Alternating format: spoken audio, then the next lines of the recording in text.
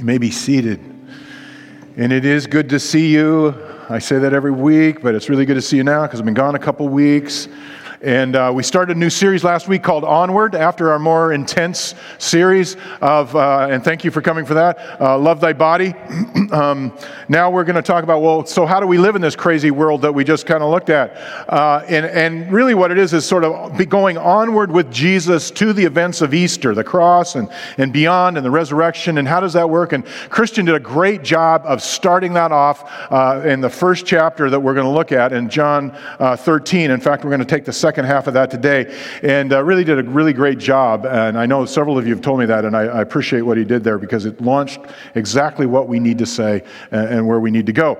And but really, the question we're trying to answer is, so we're living in a secular, increasingly progressive world that is disconnecting from God. How do you live in that as a Christian? How does that work? And what's interesting is the last days of Jesus before his trial and crucifixion, he gives us detailed information on that. And it struck me, I was thinking about, how to think about this world that we're living in.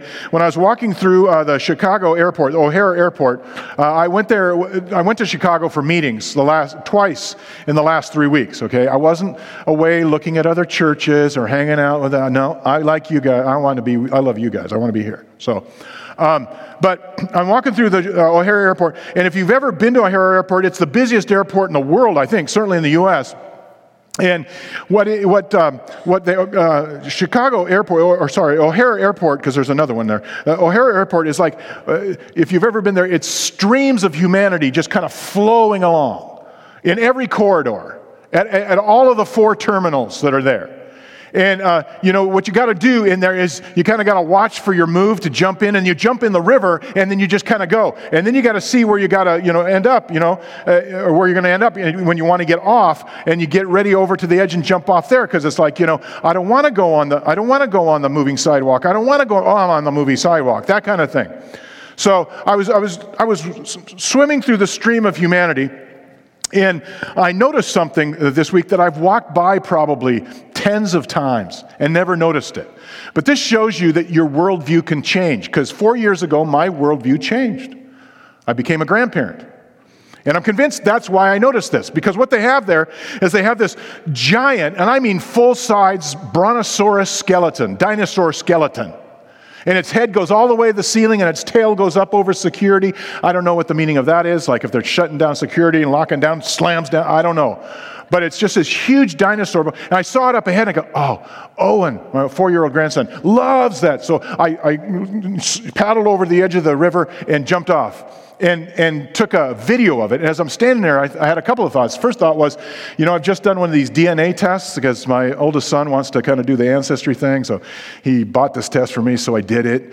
And what's interesting is there's one gene or one half a gene or one marker somewhere, something that says I've got Neanderthal blood in me.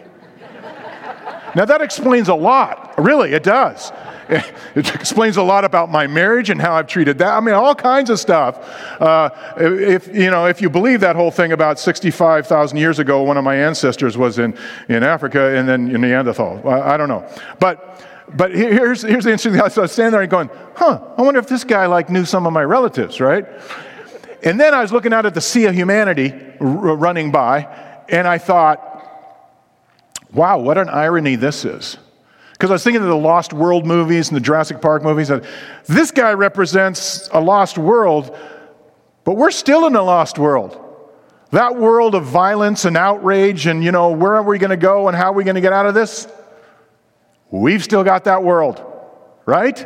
I mean, that's kind of the way it is. We live in a lost world. And really what we're talking about is how do you get onward and how do you move forward regardless of what the future is like.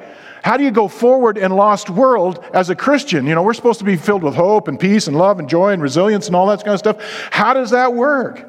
Now, here's the thing. We kind of got to take a look at this, first of all, as we launch into this, because nobody thinks of themselves as lost.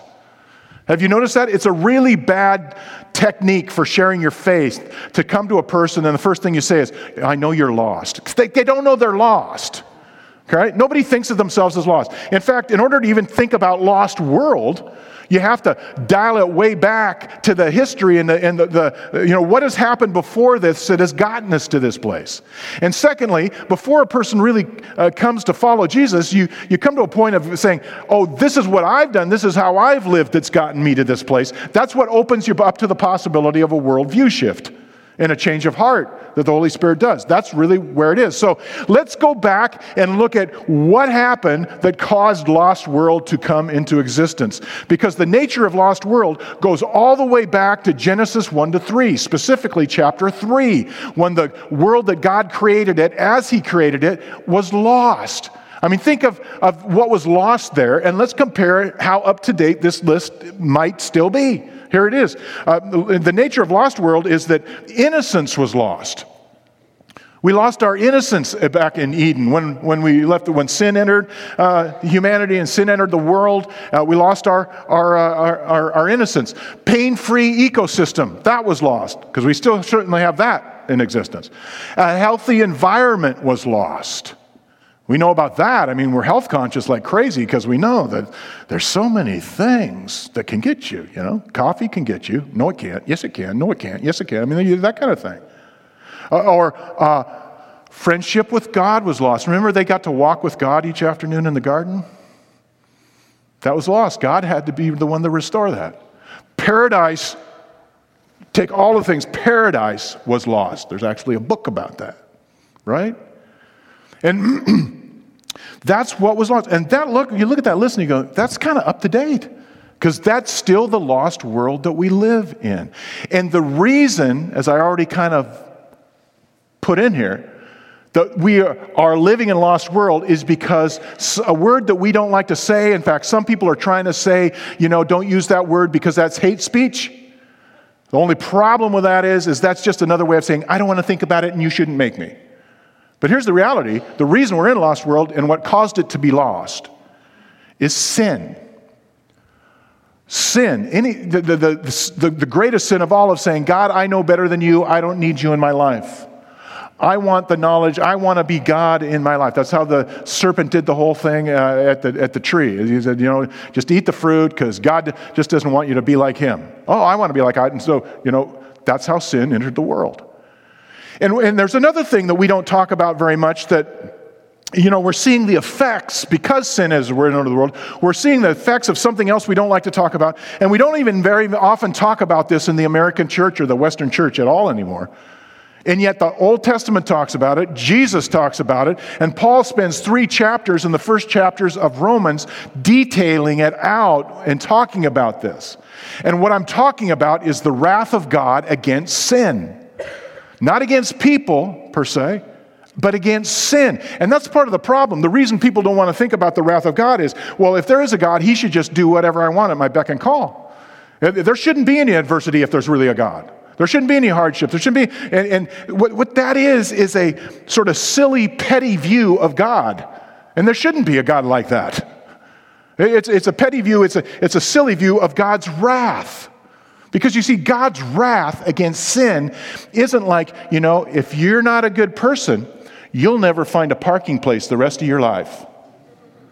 God's wrath isn't, God's going to make it, if you don't be good, he's going to make it so the Patriots win the Super Bowl every year, It's not like that. And it's not about even the more serious stuff about the disease and the hurt and the waywardness of children that breaks parents' heart and the waywardness of parents that breaks their children's heart. I mean, it's not any about that. All of those things that are a part of lost world, of this fallen world. It's not connected that way because it's that shallow view. But the point is that God's wrath points to the fact that it really is a jungle out there. And the reasons it's a jungle out there is because sin has entered the world, and God cannot allow sin to be in his presence. He cannot allow that to happen, or he wouldn't be God. And so therefore, he has to do something about the sin in those he loves, his human creation. That's why he sent his son. You see, what God does with his wrath is he doesn't have to pour out the full measure of his wrath on sin on this earth. Because if he did, we wouldn't be here having this conversation. All he has to do is just take his hand away. And he is so loving, he hasn't even taken his hand away completely from what sin can do to this world. But when he takes his hand away from people who, or from societies and cultures that say, we don't need you, we don't want you, it becomes a jungle out there. Because God doesn't have to pour out his wrath, because sin in itself does things to human beings that makes them do it to each other. It basically says, okay, have it your way. That's the nature of hell. God says, okay, you don't want me? I'm pulling my hand out. I'm not going to be with you. He does that in the Old Testament with Israel when they say, leave us alone, God. We want to follow these other gods. And he said, okay, that's what you want? I'm disconnecting myself from you. Now, he says over and over again, the whole purpose of doing that is not just to let them flounder. The whole purpose is for them to see that they need him and to come back to him. It's an evangelistic thing, really. But that's the reality of the world we live in. And in terms of navigating this and living in this and going forward with Jesus and this, I had another experience while I was gone. On the way home, I did something I almost never do. I watched a Christian movie. I know that's weird for a pastor to say. I just don't. I'm old enough, just a little bit old enough, to remember when Christian movies were really shallow and dumber than the regular movies, okay? So that's still in me. I know they've gotten better, but I'd never gotten around to watching this, even though people had told me. It's called Paul, the Apostle of the Christ. And, it's kind of I'm a history geek, so it really portrays in a powerful, moving way what was going on in the first century church and the Christians when Paul was writing his letters and Luke was writing down Paul's thoughts and he wrote the book of Acts and all that kind of stuff. Really powerful. In fact, it's so moving, I got choked up right there in seat 29A on the plane. I'm thinking, God, come on, not right here, okay? But it was powerful. And what was particularly powerful for me was at the end of the movie, and I'm not giving anything away if you've read the Bible, but but as Paul is being executed, they're flashing back to Christians who are leaving Rome.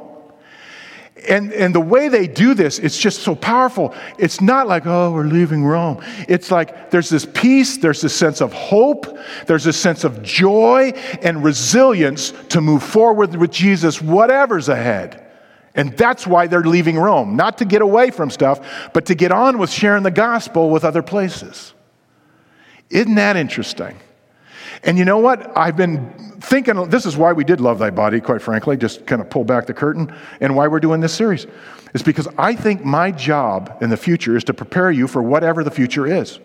My job is to prepare us with the gospel of what Jesus is teaching us and wants us to know so that we can move onward with him together. That's my job. If you want to know what the vision of the church is, I just told you.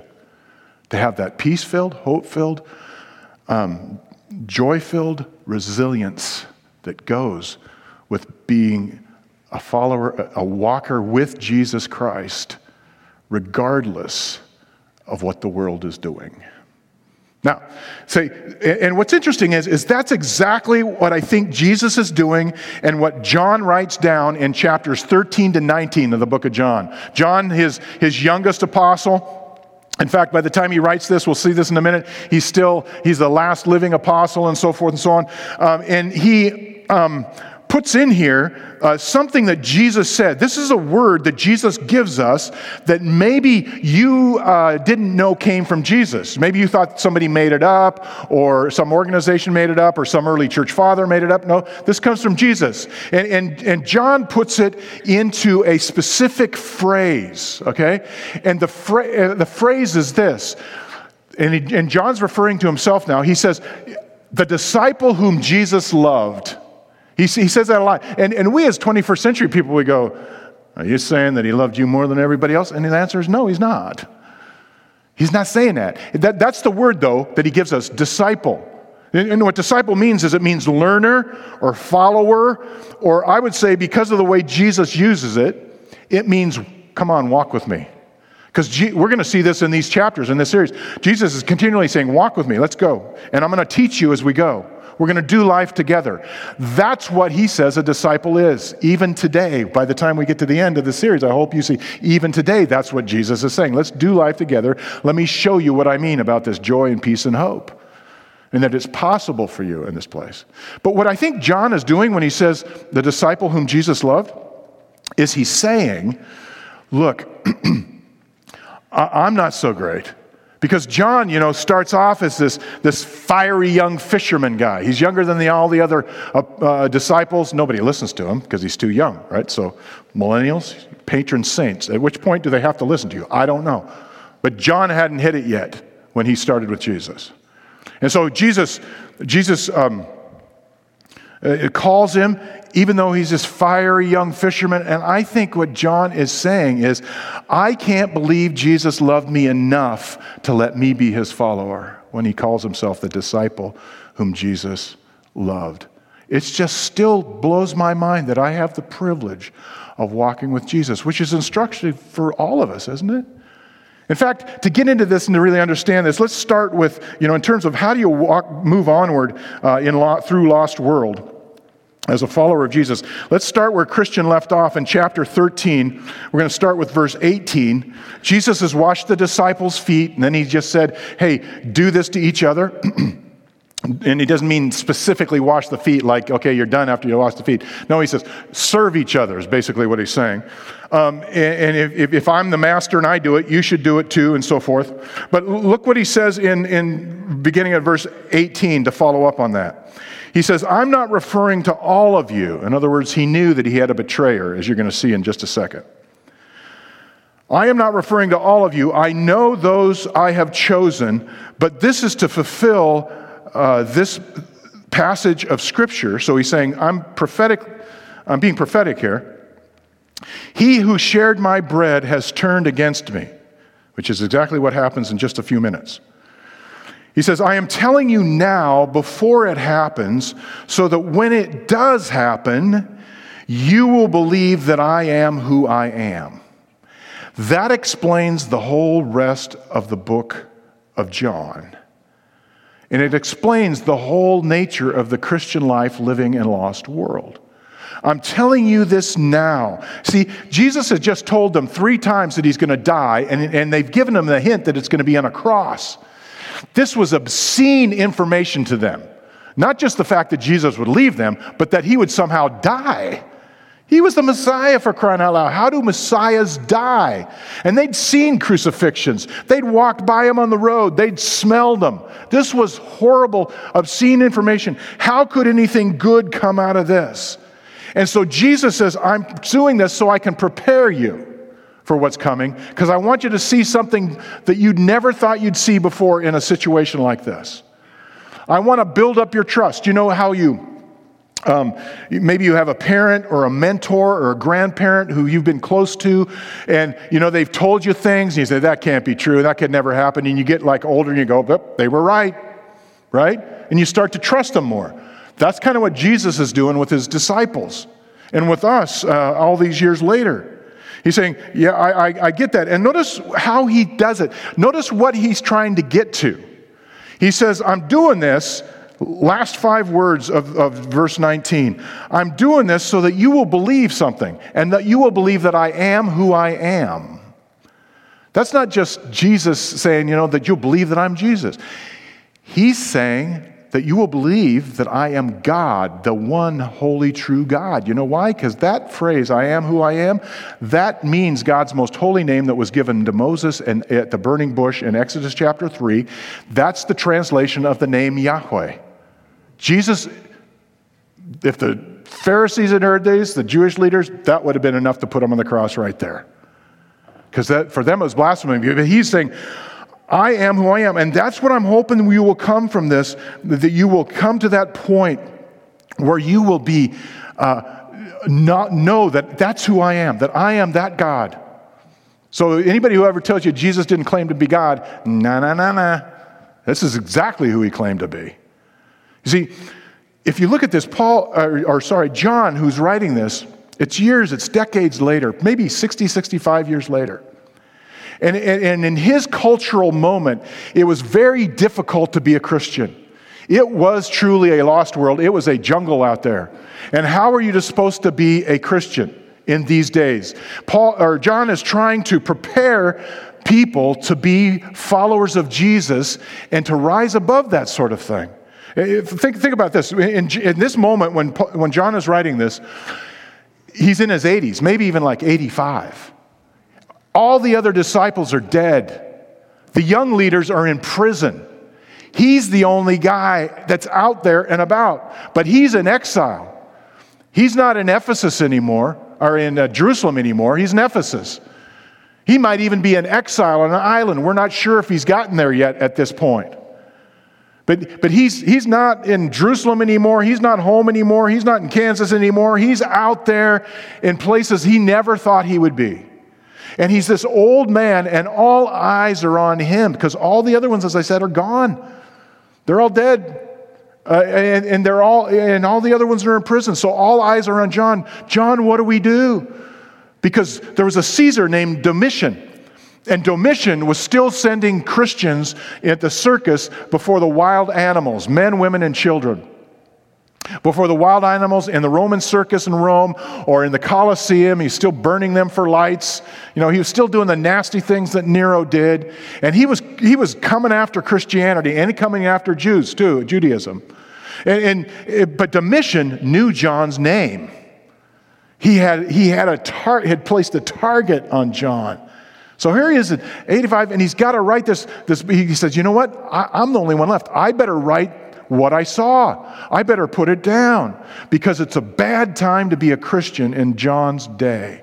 And the reason it's a bad time to be a Christian is because people looked at you, and if you believed what Christians believe, if you believed what Jewish people believed, then you must be part of the problem with our world.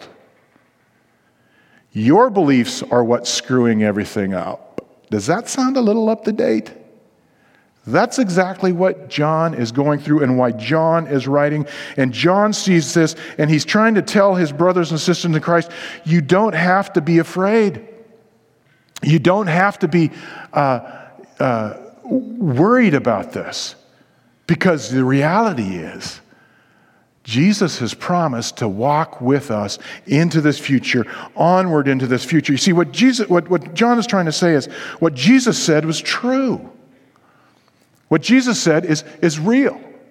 And not only that, after living for 85 years, I can tell you, and at least 65 of those, without Jesus, here in the same way that he was here before, living the new normal, I can tell you it's possible. It can be done. And not only that, if we do this, God will bring some things into reality. He has promised to bring some things into reality in our lives that will make it all worthwhile that we did it.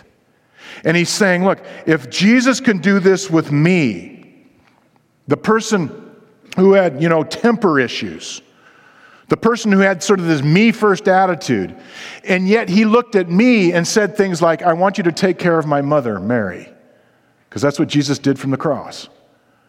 John is saying, then he can do it with anybody. In fact, what happens next is, you kind of know the story. Jesus basically has this little sort of secretive, in front of everybody, conversation and confrontation with Judas, and basically tells Judas to, whatever you got to do, you go do right now, because Jesus knew that he had betrayed him already. So Judas flees the room, and everybody's going, who's Jesus talking about? Me? Where did Judas go? What in the world? Nobody liked Judas anyway, but where is he, right? And so they know that something is just, heavy. They don't know what's going to happen. They don't know what's up. And yet Jesus turns the conversation back to what he's trying to do to prepare them, as he said, for what's coming next. Look down at verse 31. It says, when he had gone, that is Judas, Jesus said, now the Son of Man is glorified, and God is glorified in him. If God is glorified in him, God will glorify the Son in him, and will glorify him at once. Now, notice how many glorifieds there are. There's a bunch of glorifieds. In fact, some of them are in the past tense, and it hasn't happened yet. But that's because in the Greek language, there's a tense that we don't have a comparable English to, that says it's in the. It's so certain that it's going to happen that you can state it as if it were in the past before it actually happens. And that's the tense that these glorifieds, the past tense glorifieds, are all about. It's so certain that it'll happen that you can be confident that this is going to be true. That there's going to be a lot of glory here. This isn't all down and bummer. It's going to be hard, but just understand that there's something greater here that I'm about to give you, that there's an outcome here that you can't imagine. And look how he says this. This is beautiful, how gracious and tender this is, what Jesus says. Verse 33, my children, I will be with you only a little longer. You will look for me, and just as I told the Jews, so I tell you now, where I am going, you cannot come. A new command I give you. Okay, now let's just pause right there, okay? This is a familiar verse alert. And the reason why I'm pausing and making an alert is because what do we do with stuff that we've heard before? It's human nature. I do it too. Well, our tendency is just to pass over and say, yeah, heard that before. What else you got? Right? And if you've read the Bible enough, or you've heard people talk enough, or you've been in church long enough, you've heard this over and over and over again. But I don't think we've even begun in our day and age as Christian people and as the church to plumb the depth of what Jesus is about to say. A new command I give you, love one another as I have loved you, so you must love one another. Now, we usually focus on the love part, which is fine to a point. I mean, that's a good thing. But that's not even that's not even the whole of what Jesus is trying to say here. Remember when Jesus was faced with the lawyer, a Jewish lawyer, the lawyer of the Jewish law, and he was trying to trick Jesus. This happened a couple times, where they come to him and say, hey, what's the greatest commandment? Because they all knew what the greatest commandment is, Deuteronomy 6. And Jesus says it. He says, love the Lord your God with all your heart, soul, mind, and strength. And the lawyer goes, okay, yeah, good, you got it. And then Jesus does something he doesn't ask for. And the second is like it. Love your neighbor as you love yourself. And I don't have, I don't have video of this, so I'm not sure. But I'm pretty sure it was in an attitude like, are you doing that? And then he takes the two and he combines them, and he puts it together and he says, if you do these two commands, then you are fulfilling all the prophets and all the scripture. But here what he does is he narrows it all down to love one another as I have loved you. He brings it all down to that and says, you do that and you're going to be fine. You do that, and I'm going to do some amazing, incredible things through you that you didn't think couldn't happen. I'm not saying you won't face adversity. You will. I mean, that's just like a given of life in Lost World. It really is a jungle out there. But here's the reality. If you do that, then you will have fulfilled all of this, because loving one another is, in fact, loving God, because that's the commandment I'm giving you. Everything else will come together if you do that. Now, we look at that, though, and we look at that phrase where it says, okay, love one another, got that. As I have loved you. Whew. Like you, Jesus? Yeah. I don't think I can do that. And you know what? That's the point. In a few verses, we're going to find out that Peter proves to us, just like us, we can't. But Jesus is going to show us how that can all work out. So hold that thought. We can't. That's not possible for us. But Jesus is trying to help us understand and trying to help us realize that that's not what he's asking us to do. Remember, he's already told us that Almighty Yahweh, I am that I am, will be with us. It's him if we walk through that. But look how he finishes it off. Because there's a promise that we often jump over. We often miss out. That Jesus says there is a payoff on this, regardless of what the future holds. Love one another as I have loved you. Verse 35, by this everyone will know that you are my disciples if you love one another. Why? Because he says, I'll be in you and make it possible. My Spirit will be in you to make it possible for you to love like me. And here's the crazy thing. That's not normal for people in Lost World. That's not normal to be able to love like that, to get yourself out of the way, to trust God, to fulfill the needs of yourself. It's not normal to take your choices in autonomous morality world like we talked about a few weeks ago. It's not normal to say, I'm not going to keep my choices for myself. I'm going to let you tell me what my choices should be, Jesus. That's not normal. In fact, here's the news, a news flash. When people think you're weird for being a Christian, they're supposed to think you're weird. I mean, it's the reality of who can do that? And yeah, there may be some, smack in the beginning, but it's like, wow. Jesus just said it. He said, then the world will know that you're my disciples. Wow, maybe there is a God, because I can't figure out how those people, they're so abnormal, how that could possibly be possible. And if we're truly loving as Jesus loved, who can be against that? You see, Jesus is saying, that's what's possible for you. Because I am that I am is with you.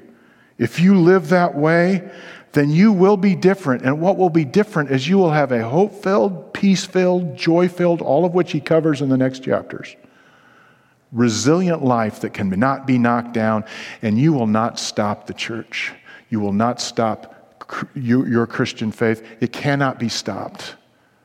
Because I'm above all that, Jesus is saying. And see, that's where he's going with this. And before we bring this all together, I want to show you something that's very encouraging and very uplifting, because good old Peter shows up. Peter, who is, I think, a very intelligent person, but he proves over and over again that you can follow Jesus and God can use you in an incredible way and you still not be perfect. Okay?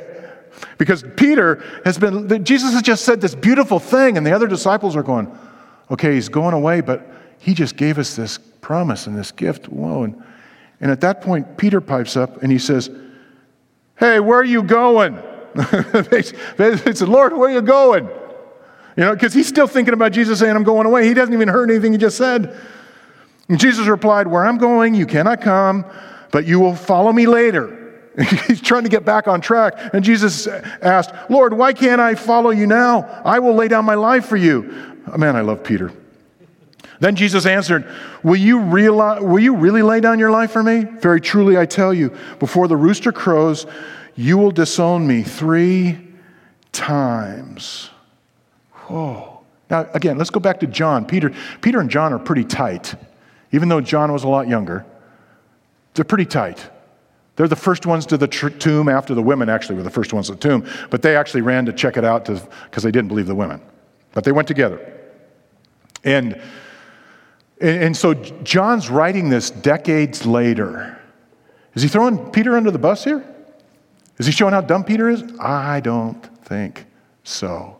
I think John is showing up that my brother Peter, my friend Peter, has shown us the reality that it's possible because years later, he's not maneuvering to show himself to be the greatest guy. Because if you look at John's history, he steps onto history with this big chip on his shoulders, this big attitude about things, that the Romans, were treating his people horribly, and he wanted to fight them, and he thought maybe Jesus would do the knockout punch, and he, like he and James, his brother, the sons of Zebedee, are going to call down this fire from heaven, and he's just not a very nice guy as a young guy.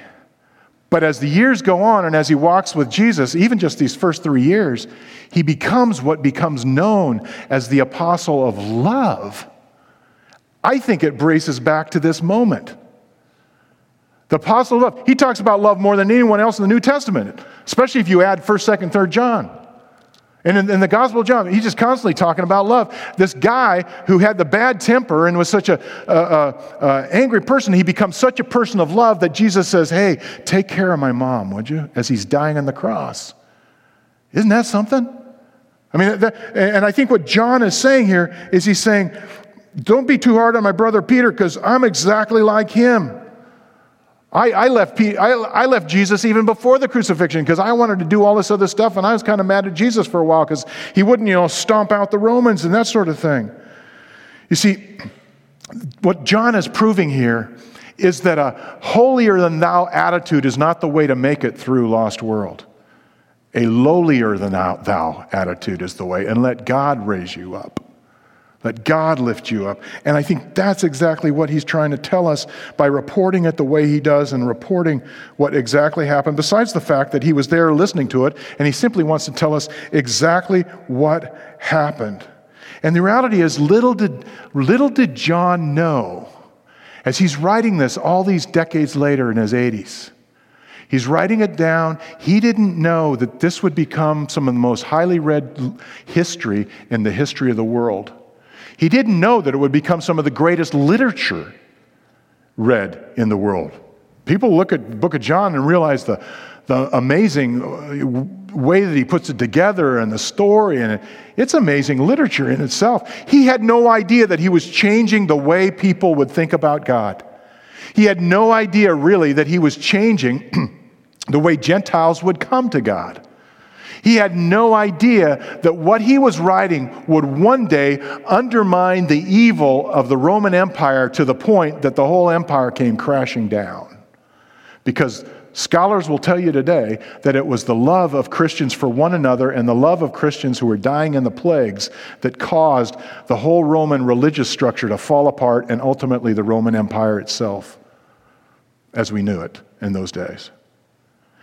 That's what John had happened. And ask yourself the question, what are the odds of that happening? What are the odds that you're sitting there in the first century and you're writing about a man who does miracles and a man who dies on a cross and then he rises from the dead, and oh, by the way, he reappears to people, and then he reappears to people in dreams and visions and so forth and so on.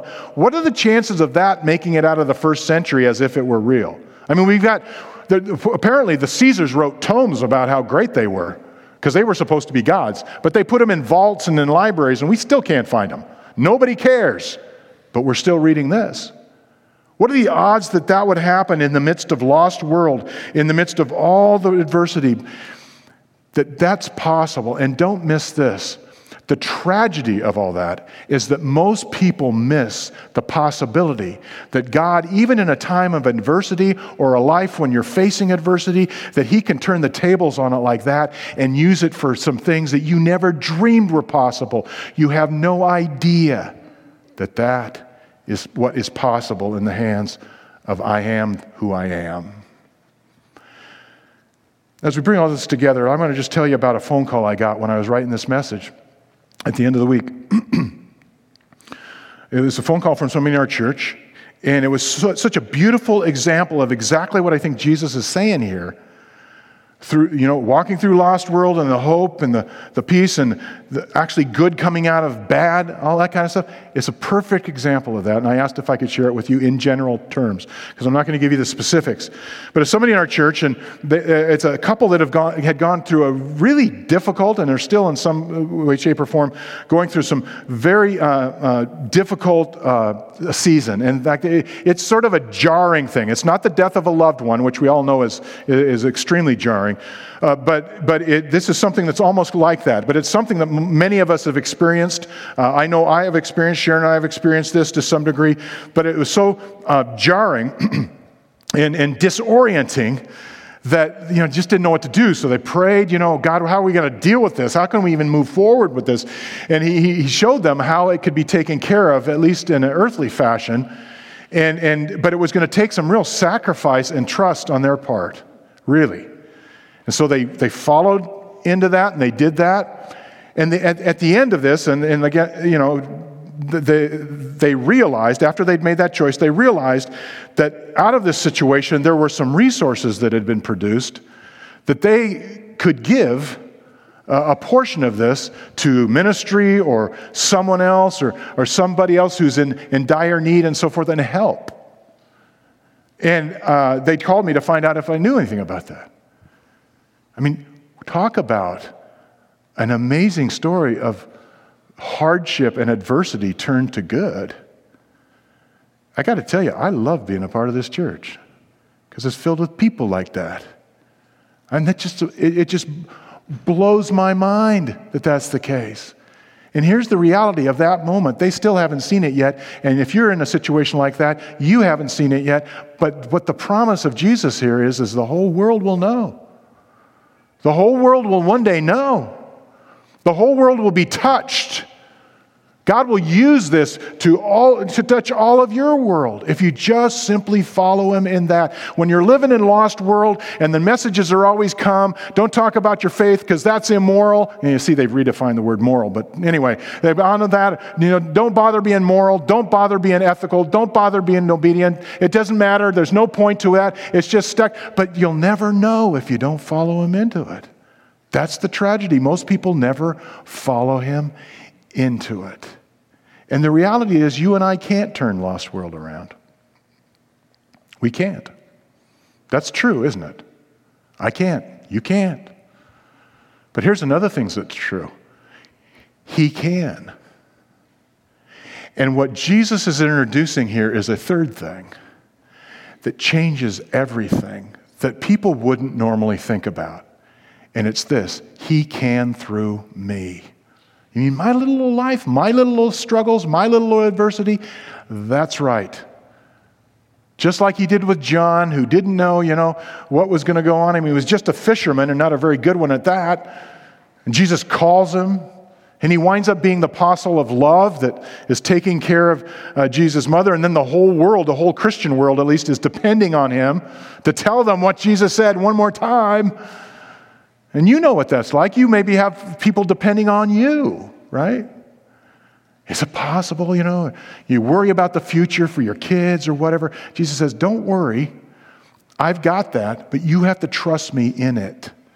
You walk with me in it. You love one another as I've loved you by the power I give you to love one another. And then the whole world's going to know. Things will come together. Things will be brought together. Things will be made new, and you'll see it happening, regardless of what the future holds. Ultimately, that's the end of the story. So in the regard to that, I want to just give you a prayer, two-part prayer, that I'd like to suggest that you pray up to Easter, okay? Morning and evening. And you can take a picture of these or write them down. I would have put them on a magnet, but I guess we're not a refrigerator magnet church. I don't know. But you just write these down so you can remember, okay? The first one is this. As you get up in the morning, you say those words that we just said. I can't, you can. And you might want to say it quietly because there might be people still sleeping. I can't, you can. So just say, let's just practice. I can't, you can. That's about as quiet as you should say it right there. Okay. So you say, I can't, you can. And you can say it as many times as you want, but it's just sort of a way of reorientating your view for that day. I can't, you can. I say this every Sunday morning, by the way. I can't, you can. And secondly, when you go to bed at night, there's this thing that John is getting into that we're going to see in 13 through 19. There's a mystery to this whole thing. There's a mystery that, instead of trying to figure out the mystery, just understand that it becomes a reality. That's what Jesus wants us to do. I can do things that you will never understand. They're mysterious, but the reality is it produces a reality of good and the good news in the gospel in your life, of peace, hope, joy, and resilience in your life. So the evening prayer goes like this: teach me the mystery of Christ in me, the mystery that He's actually living in me.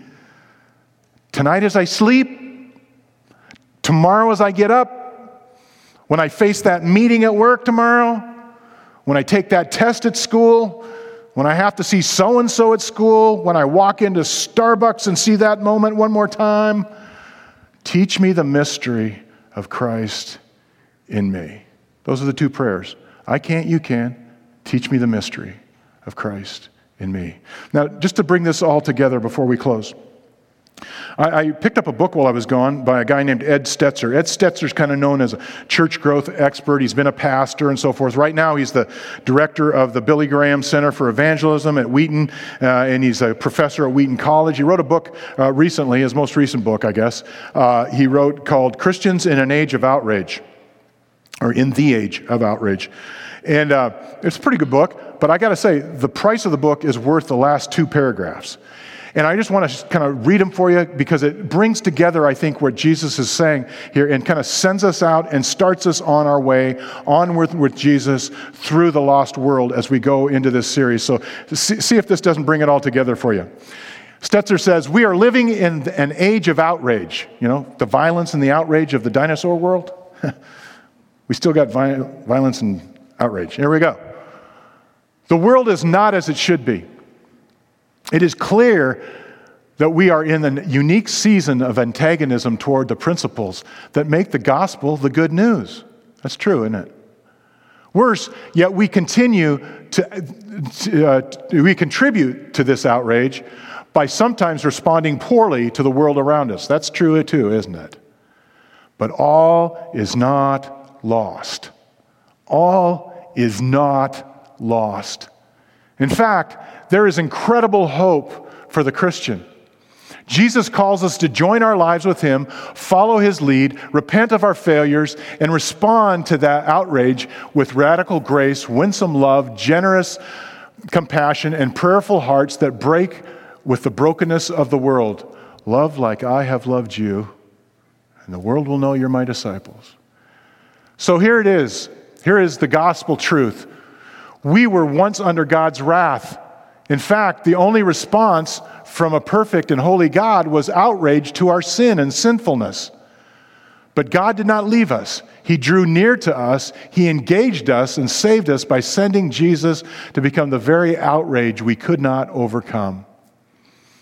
I love this part. So now put down this book and go into the age of outrage. Leave behind angry nationalism. Leave behind political excuses. Leave behind unloving tribalism. Leave behind prideful Facebook posts and endless arguments. This is the good news that changes us from outraged spectators to grace-filled participants in God's redemptive plan for the world.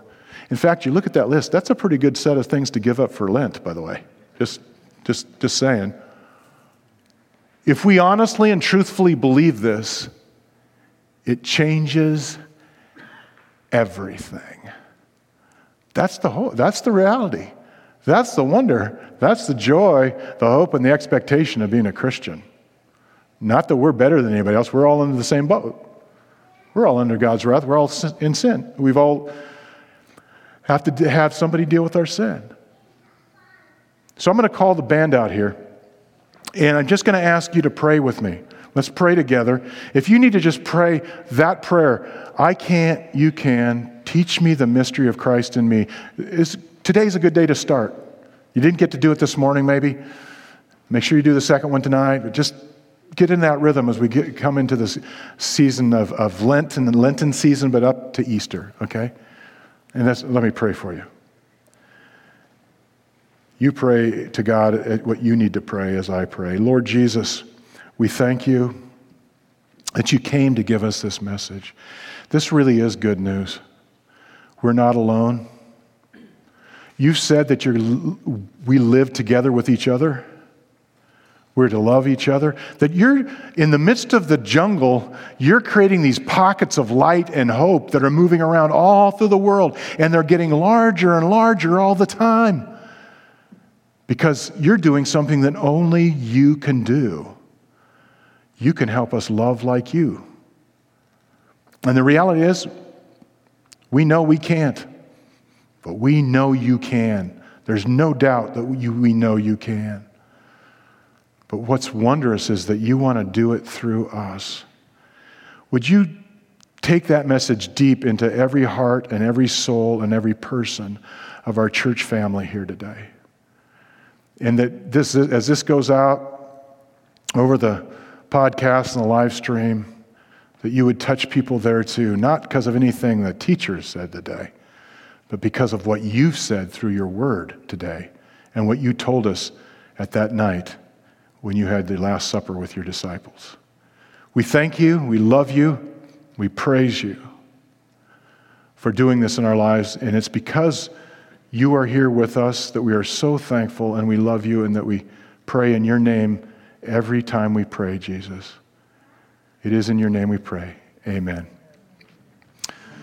Let me just say that we can sing one more song and make this our prayer as we go out of here. If you're part of the Israel team and you're staying for that meeting, we're going to just meet right over here, okay? In about 5 minutes after we're done. But before we get there, let's really take this attitude and this heart and let's pray it to God.